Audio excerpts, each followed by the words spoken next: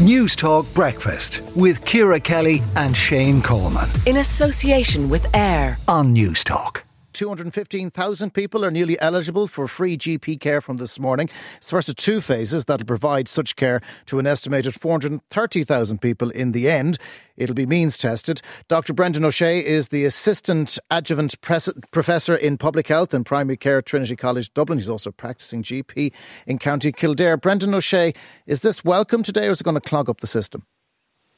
The system is already clogged up, but overall this is absolutely very welcome. I mean, those of us who are interested in evidence-based medicine and social medicine, we know that the costs in a GP surgery act as a significant barrier for quite a proportion of the population.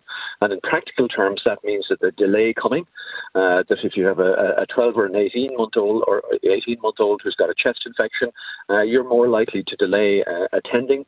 And in turn, that results in significantly less good outcomes. So for the system, this is a good thing. For those 200,000 people who are likely to get eligibility, it's a good thing. In practice, however, we've got concerns about it because we've got a staffing issue, we've got a manpower issue at the practice level. And we know that when cost as a barrier is removed, we know that demand for consultations increases by about 22 to 25%. And we're really asking ourselves, how are we actually going to deliver that? Is it possible to deliver it, though, without getting extra resources? We know that the government is trying to recruit more GPs, but if the system's under pressure, less people, yes, young doctors, are likely to opt for it. In the Irish College of General Practitioners, that's not what we're finding. What we're finding is we're markedly increasing the intake into the National GP Training Scheme, and we are having no difficulty filling those places. General practice is seen as a very satisfying, a very happening part of medicine. But we're talking about a significant shift. We're talking about shifting care out of hospitals into community, and resources do need to follow that.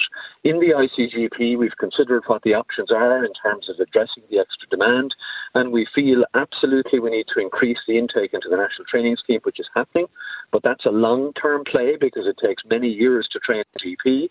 And in the shorter term, and anyway, we're absolutely calling for a lot more GP nurses. We have about 2,000 GP nurses in the system. Some of them are part-timers. To staff us up to the NHS, for example, to that level, we would need to double that by another 2,000 GP nurses. But GP nurses are quicker. It's easier to put them on stream. And a good, well-supported GP nurse arguably is capable of doing 70 or 80 or 90% of what a GP can do in these days. So there are solutions. We're very clear about what needs to be done. We really welcome these 200,000 people into the system, but it's not quite as black and white or as simple as that. Finally, Brendan, one of the challenges of securing anything from the HSE is the form filling. How complicated a process is this? It is means tested. The criteria are set out, but are there going to be access, do you think, or are people going to say, it's too much hassle? For the most part, people are amazing and they can get through quite the most amazing obstacles and barriers. Certainly, unfortunately, our staff in our practice, like every other practice, our administrators spend a lot of time helping people to fill out the goddamn forms.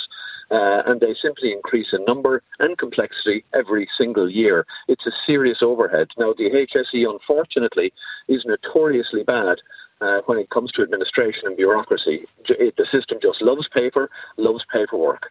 Some of us would be looking forward to Ireland becoming like the rest of Europe, where all of this is free at the point of delivery for all citizens. That's part of what Europe is. Ireland is actually quite behind the curve when it comes to this. So we do recognise this morning's move as progressive, but we are still significantly behind most European countries in this regard. OK, Dr. Brendan O'Shea of Trinity College Dublin, practising GP in County Kildare. Thanks very much for joining us on Newstalk Breakfast.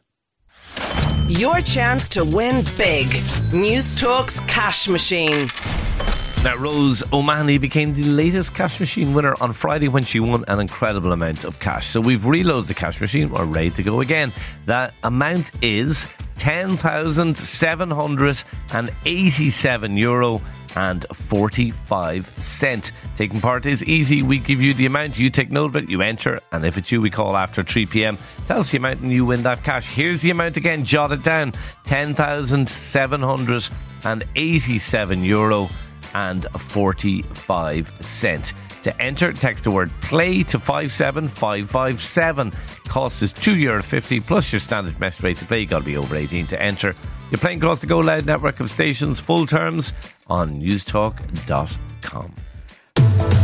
Newstalk Breakfast with Ciara Kelly and Shane Coleman. In association with AIR. Weekday mornings at 7 on Newstalk.